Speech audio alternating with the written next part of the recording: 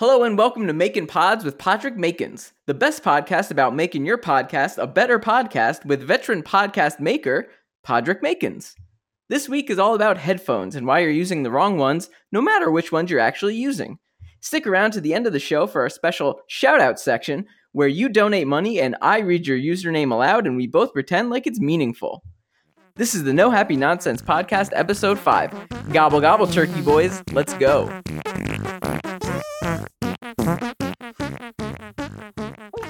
It's Thanksgiving. Well, that's not true. I'm not recording this on Thanksgiving, but because I've quasi-committed to a Thursday release schedule, this episode will be released on Thanksgiving. So you, dear listener, are listening to this on Thanksgiving. Well, that's probably also not true because this episode will just be available forever in an on-demand format.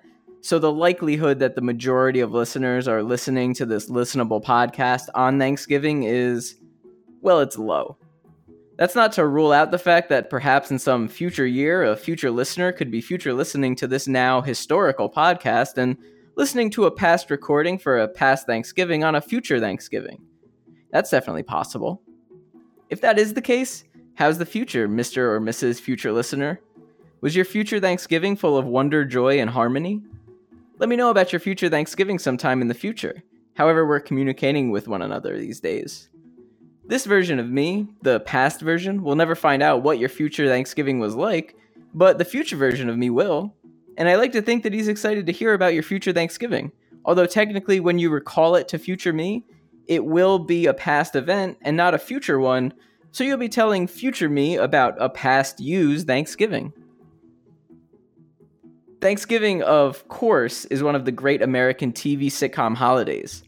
While most of us just have a very mediocre and slightly off-putting day of awkwardly interacting with relatives, eating chips and dip while watching football, and then eating a meal of turkey and side dishes, all of which are the exact same dishes that have been made every year for Thanksgiving in living memory, and then awkward conversation with coffee and dessert before a commute back home of about an hour, give or take. All this also happens from 1 p.m. to 5 p.m., so around 8 o'clock at night, you get hungry and you go pick up Chinese food from China No. 1 Garden. Some fried rice and hot and sour soup sounds really good right now. While this is the experience for most of us every year, luckily we get to watch our favorite television shows have meaningful and emotionally resonant moments during their annual Thanksgiving episode. Remember when the Jetsons couldn't find any space turkeys at any of the grocery stores and Mr. Spacely was coming over for Thanksgiving and he told George, "Jetson, you better have a damn good space turkey for Thanksgiving or else you're shit canned, fuckhead!" And George started dry heaving in the middle of Space Walmart, and Jane was in the Space Motel having an affair with her old high school boyfriend, and Judy was fucking dead and buried in the space graveyard because she OD'd 3 months earlier on sexy new space drugs, and Elroy was like a catatonic zombie and just kept playing with a little flashlight toy thing he invented and wouldn't speak to anyone or make eye contact with anyone, and Astro was a space police dog and lost his front legs during a shootout and was homebound now, just lay in his dog bed all day, depressed, gonna die soon, poor little fucking Astro. And then Mr. Spacely shows up to the Jetsons' house and it turns out Rosie bought a space turkey weeks ago and had everything ready to go just like always, and the family pasted their shit together for a few hours to fake it for Mr. Spacely. And then George ended up getting that big promotion because that's what matters in the end. Getting that big promotion at the Sprocket Factory. That's all that matters. We celebrate being together with loved ones on Thanksgiving. We also celebrate the death of birds that we have completely and entirely defeated. In a purely ceremonial exhibit, we allow our supreme leader to choose between two of them, one for slaughter and to be eaten, the other to be allowed to live the entirety of its natural life on a farm. We also then slaughter and eat 46 million other turkeys, making the one who is saved an impossible lottery system winner, allowed to extend a fruitless existence of one single solitary bird that only technically has value to be killed and eaten. And so this one, who simply exists until it perishes now, ultimately has no value anymore. Total domination of an entire species.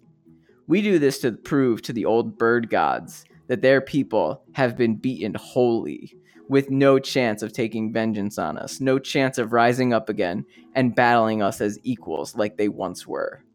You have been entirely consumed by us, bird people. You will never rule again. Your mastery of the sky means nothing to us. There is no hope for us to overcome problems beyond ourselves, no coming together of the world to shake loose from the shackles of late-stage capitalism and put a halt to carbon emissions, to techno-giant corporations controlling our data, to mass killing of innocent people, to anything that will inherently make the world a better place. Because we have to watch the Lions and the Cowboys play today and make jokes about how bad they are and how long they've been bad, and then have ill-informed arguments about politics and let the argument just sort of end without any resolution or even really either side making any salient points whatsoever. Just sit down, shut the fuck up about it, eat your shitty stuffing and spinach, and wait this thing out. We're all leaving by 5:30 tonight either way, so just keep your head down and let the clock tick away the pain. And while we're on the subject of time, that's all the time I have for this week. Thank you for listening.